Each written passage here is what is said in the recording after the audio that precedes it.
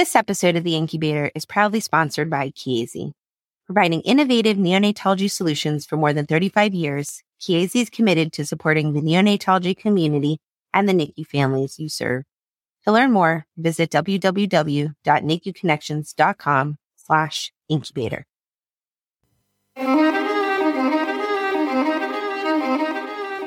This is The Incubator, a weekly discussion about new advances in neonatology and the fascinating individuals who make this progress possible.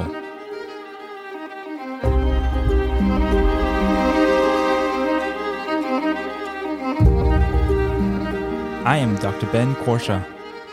And I'm Dr. Daphne Yasova-Barbeau. We are neonatal intensive care physicians.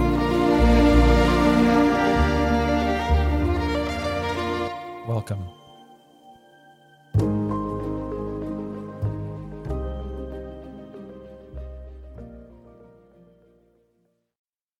Hello, everybody. Welcome back to the Incubator Podcast. It is Tuesday. We are back with a new episode of Tech Tuesday. Daphne, how are you this morning? I'm doing very well. I love Tech Tuesday episodes. We love to hear about new things. And so for the people who were at the Delphi conference in March, we've gotten great feedback from the conference. And we are posting pretty much every talk that's been given on YouTube for free. However, there was a pitch session where people came and sort of shared their ideas. Some of it are not ready to be released. So it was a very private affair. And so I always wonder about the people who didn't get to see the pitch sessions at Delphi and what they've missed. So the pitch session was super cool, right? Yeah. Like that, it was one of the most popular things that we did at Delphi. And it was basically, it was different than an abstract session, right? It's stuff that is totally up and coming or stuff that is already out there and being studied. And gosh, we learned a lot. People were really excited about it. And one of the people that presented was Holly Clark from Astarte Medical. And so we're quite excited to be able to talk to our guest today, who is none other than Tracy Warren. Tracy is the CEO and co-founder of Astarte Medical. Tracy, good morning, and thank you for joining us. Nice to see you guys. Thanks for having me. No, a pleasure is all ours. And I guess we're going to do exactly like we do for every Tech Tuesday. We're going to begin from the standpoint of somebody listening in the car saying, I have never heard of this company before. So can you give us in a few minutes, what is Astarte Medical and what are the solution you are offering to providers in the NICU? Sure. So our vision here at Astarte Medical is really that clinical nutrition is probably the most powerful way to influence medicine beyond simply survival, and especially in our preterm infant population. We think it can be a very powerful tool to improve outcomes for neonatal populations. So our platform is an EMR integrated clinical decision support tool. We use hospital feeding protocols. We embed that in the workflow, and we alleviate the mundane tasks that can be associated with nutrition and feeding. So gathering all that data, running all those calculations, and making it as straightforward as possible to make the best evidence-based decisions relating to helping our babies grow. I think this is a very important point. The tool itself is called NICUtrition, if I'm not mistaken, and the cool thing about this is that as we've noticed ourselves, and I think other providers, that the care of medically complex patient is so dependent on optimizing nutrition. And we all know that optimizing nutrition is a tall task. We're not really talking about making sure you have the right total food volume. We're not talking about making sure you're using appropriate calories. But the big questions are, how do we do patient-specific planning? How do we make sure that macronutrients are adjusted appropriately? And I think this is really the level of details in which Astarte Medical and NICUtrition are going into. Is that correct? That's correct. And I think part of the challenge, as you said, are these decisions are being made almost, on a daily basis, looking for intolerance, measuring and assessing almost on a continuous basis. But you don't know if you're right for a long period of time, right? It's a long game. Unlike putting a kid, on a respirator vent and right, they're breathing. This is very different. And I think that's where we're trying to help clinical teams have greater confidence in those decisions, and making it easy to make the best decision. So, can you tell us a little bit how it actually works? Like, what's the user experience like?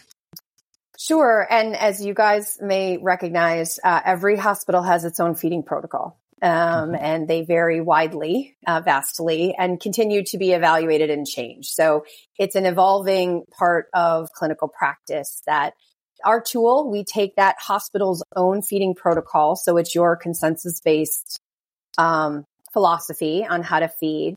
We embed that right into your Epic or Cerner or other EMR so that when you're in a patient, you have a NICUtrition tab. And it helps you gather all the data, the growth velocity, the milestones, the metrics, and it recommends based on your feeding protocol. We obviously recognize that practitioners will make the orders because there's a lot that I'm sure is assessed and not covered. But we want to take the tediousness out of knowing what was actually delivered, how's the baby growing, what other things may have crept up, especially if you haven't been on service for a few weeks. And we give you sort of some visualizations to make that picture holistic so you can really start to understand that baby's journey. Yeah, I mean, the tabs look so good. There's the data visualization aspect of it is great. So number one, you can see the patient's weight Z-scores. You can have the feeding rates. It also tells you the kind of feeding you are on, the number of feeds that were delivered.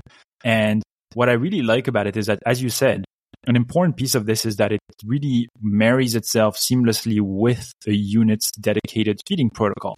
And so in part of the NICUtrition tab, you'll get sort of what you're at, which is your completed tab versus the suggested tab. So saying, maybe you should be on mother's milk 100% if that's what the protocol dictates. And so it's a great tool also to make sure that you're staying up to par with the expectation of your own unit.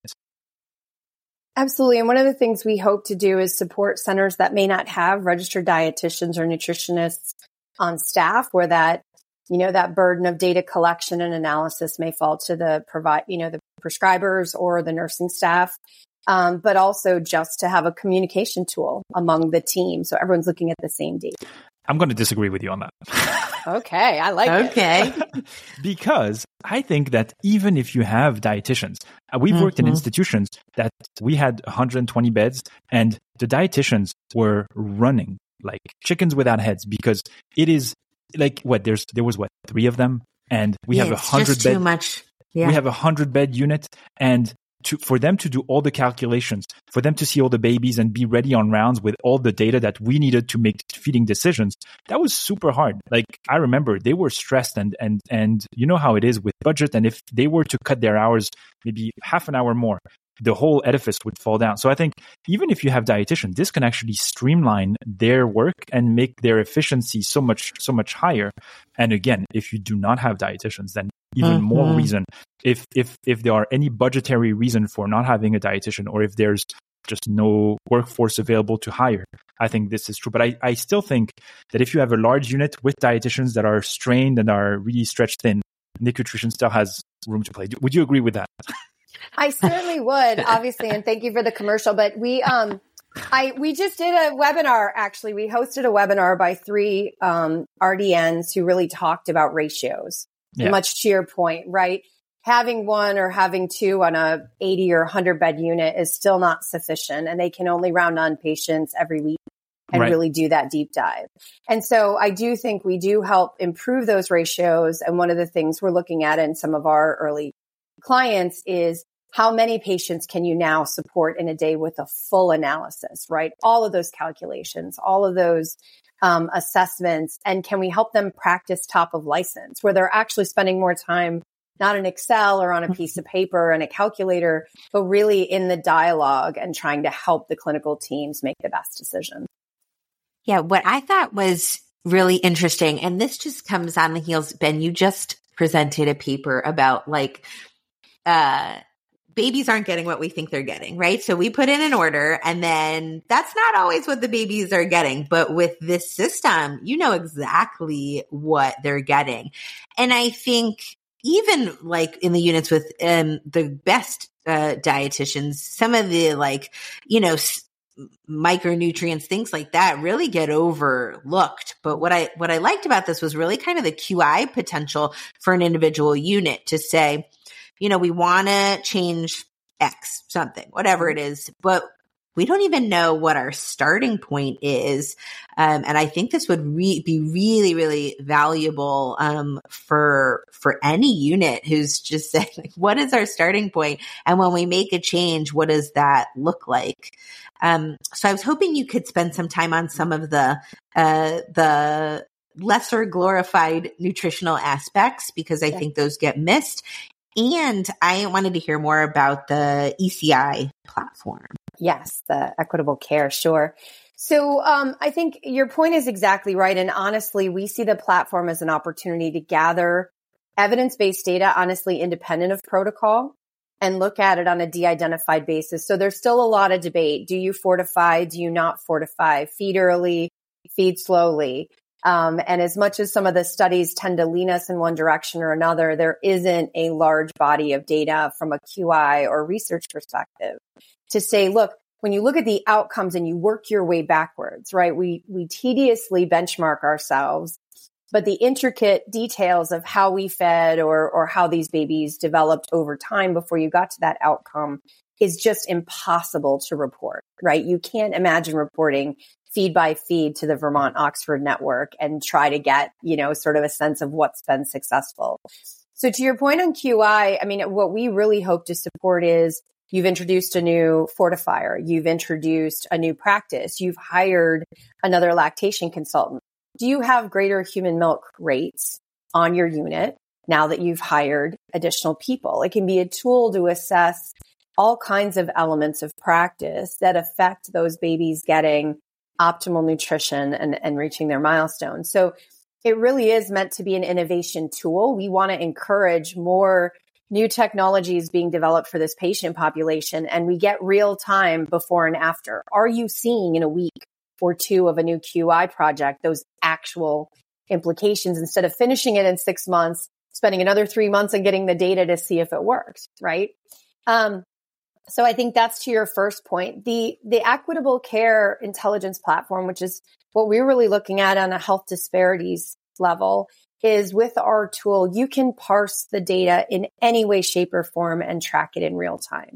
So one of the big use cases is certainly looking at, say, for example, Black versus white infants, human milk utilization, growth rates, comorbidities. Are babies on the unit being treated equitably? And can you, while they're still in your unit, identify those opportunities to keep them on par? And we've had some great data come out of Arkansas Children's where their Black babies did great until human milk at discharge. We published that at one of the recent conferences. And so supporting that now from a QI perspective, it's those days before discharge and really supporting that practice so that you can improve and reduce that gap. But it's a great tool for teams to actually make impact while the babies are still in the unit. And whether that be process improvements, product introductions, et cetera, we want the data to serve up options for our customers to help them, you know, support families where it matters most. Yeah, I think that's such an important point that, you know, we sometimes say, oh, this is our fishbone, our driver diagram. And these are the things we think are the problems, but sometimes we don't even know what the problems are. But having a kind of a more comprehensive overview, and the graphics that this provides are really phenomenal. I mean, you can really highlight so many different things, and where not just are the disparities, but like where are we falling short across the board, that you may not have even considered as a place to make change. But I think this will actually help units identify where some of the problems lie that they hadn't considered previously. Yeah. And I think one of the things we like of having the data sort of tagged, right? If you are putting up a small baby unit, if you are creating a QI in a particular surgical cohort, or you really want to kind of double down or dig in on a particular group, you can create dashboards that favor that group. And so every time a baby who may fit that profile is rounded on, or there's some kind of an assessment, you kind of have those metrics front and center.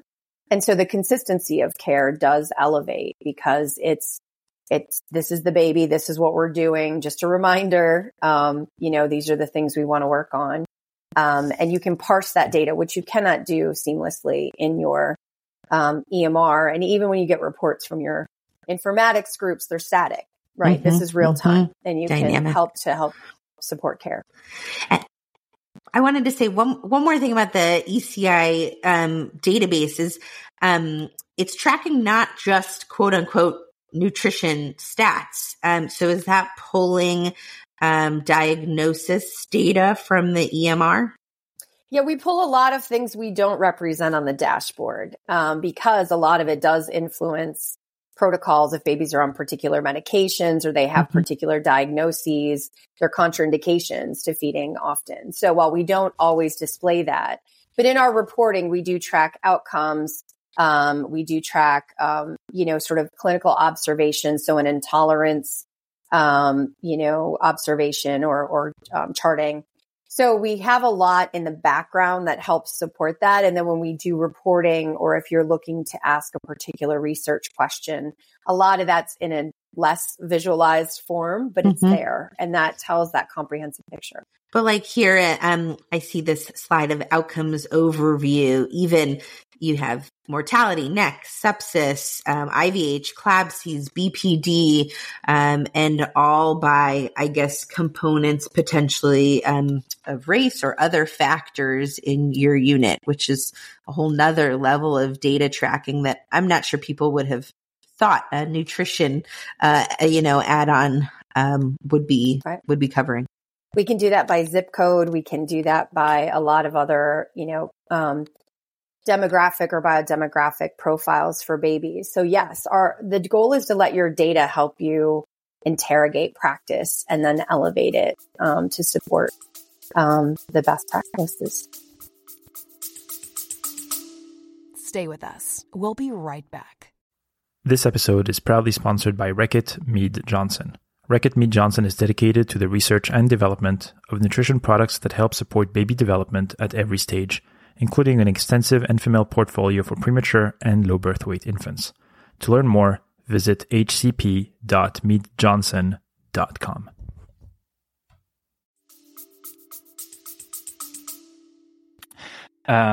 Ann Hansen, the medical director at Boston Children, told us that when something new rolls out, she never wants to be the first. She doesn't want to be the last.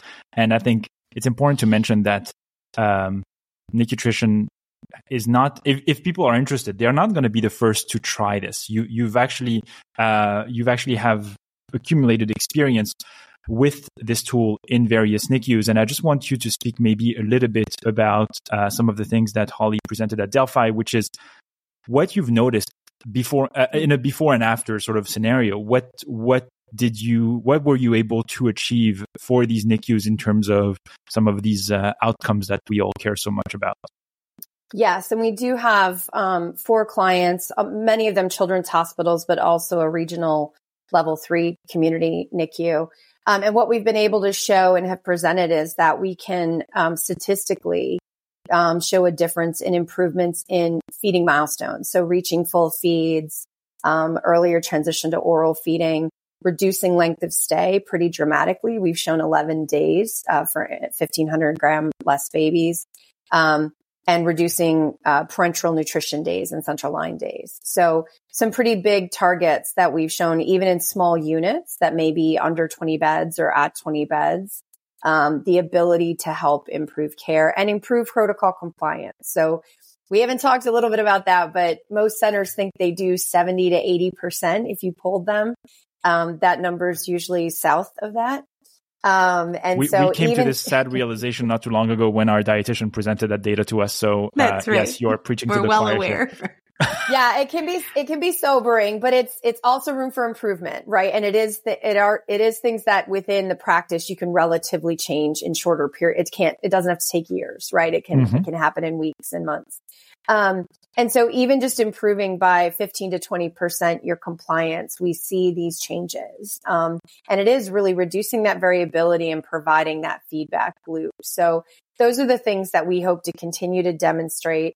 Some of the softer things we're working on this year is looking at workflow. Can we reduce the burnout? Can we improve ratios? Can we make sure that, parent satisfaction is going up? People can spend more time at the bedside using the tool. Some of the softer things from a return on investment, because I do think those, especially in today's labor environment, can be quite important. Yeah, I mean, I have from experience, it's totally subjective, but this is one of the most important aspects of care for parents. It is one of the few cares they understand completely. They may not understand ventilator and why you switch this machine for that machine, but how much their babies are getting fed, what they're getting fed is something that matters very truly to them. And so I think the more efforts we can do in order to make this aspect of the care more easier to understand, and also make yourself look good. If you have that much, if you show that you have this kind of data available, parents usually say, wow, these guys have this together and they know what they're doing. So I agree wholeheartedly. We're coming close to the end of our discussion. And so I wanted to maybe spend some time on technical things, if that's okay, because absolutely. I think if people are listening and they say, okay, I'm actually interested, but now I don't know if this is going to be for me or not. You mentioned that this is basically a tool that integrates into your EMR. So it is sometimes we've interviewed companies and they have other forms. So they have like a web portal or something like that. So in the case of NICUtrition, we're talking about only EMR integration, or are there other ways to access this tool? Yeah, no, we have multiple ways and sort of actually a series of opportunities. So if people want to wade in and try the tool, one of our early opportunities, more of a project base where we actually look at your retrospective data. So we do a one-time poll. So it's not full integration. So if you're doing a EMR crossover, this is a good pilot way to look at things. But we pull your historic data. It can also help inform developing a protocol, revisiting a protocol, looking at your outcomes, etc. And that's a one-time fee. And that's sort of a very capitated way to kind of look at the tool. You can play with it and have users integrate with it. We can do asynchronous where we don't fully integrate, but we do that in a periodic way. So maybe every month you pull your data, every quarter for reporting to Vaughan, etc. And then there's the sort of the Tesla version, if you will, the full integration where we sit and it's your login to your EMR. There's no additional sign on and there's no additional documentation. So as I said, it sits right in your workflow. So it's transparent to you as a user from as far as data acquisition and data presentation. Which EMR are you guys able to accommodate at this time? Right now, we're Epic, Cerner, and Meditech. I guess the last question that I have for you in terms of logistics is, let's say we reach out to you, we want to integrate. What is the process timeline from the point that from first contact with Astarte Medical to actually me being able to use the tool in my EMR? Yeah, so let me answer that. By the time we sign a contract, which can have committees and legal and all those things. So once we sign a contract, if the hospital has a resource available, and that's usually our first gating item, is to make sure we have an IT resource from the hospital side available. You can have data within 30 days on that project basis that I talked about. We have most of the queries available. And less than 90 days for full integration. So it really is relatively quickly. The biggest gating item is usually we're competing with U.S. News and World Reporting, Epic integrations or upgrades, etc. So assuming we have resources, it's less than 90 days. Right. But I think it's important. Even if we're not going to hold you to this timeline, but I think people are because I think people are wanting to know, what is the order of magnitude? Am I talking like a year until this can actually get integrated? Am I talking like a few weeks? Am I talking many months? Or am I talking a few days? And I think all these things matter because that is depending on how you pitch this to your C-suite, how you pitch this to your team. Like this matters tremendously. So thank you for that. I mean, I don't have any further questions. Daphna, do you have anything before we close out? Yeah, I just had one more questions about some of the other resources you guys offer. Some webinars from your website, a collaboration with the March of Dimes and the Neck Society. Yeah. So we've done a series of purely educational webinars. We've had top speakers on infant and neonatal nutrition. As I mentioned, we talked about RD, the evolution of RDs in the NICU. We believe there aren't a lot of forums, and I think that's why you guys are so successful for this audience. And so we did our part, I think, on some of our educational webinars. So they're on demand on our website. You can just view them. And then we work with the March of Dimes. We've done a Meals That Matter campaign with them. And we were Neck Society champions. So we think these are amazing organizations that serve our families in a way that we can't always as a clinical decision support company. We're kind of the tech inside, but we believe these are tremendous organizations. That's awesome. Tracy, thank you so much for making the time. We will have all the opportunities for people to get in touch with you and with Astarte Medical on the episode page. And this is a very impressive tool. By the way, as usual for Tech Tuesday, full disclosure, we have no conflict of interest. We are not users yet. I would love to be a user, but so congratulations and good luck on your future endeavors. Great. Thank you for having me. Thanks. Thank you for listening to The Incubator. If you like this episode, please leave us a 5-star review on Apple Podcast or the Apple Podcast website. You can find other episodes of The Incubator and new shows from the Incubator Network on Apple Podcasts, Spotify, Google Podcast, or the podcast app of your choice.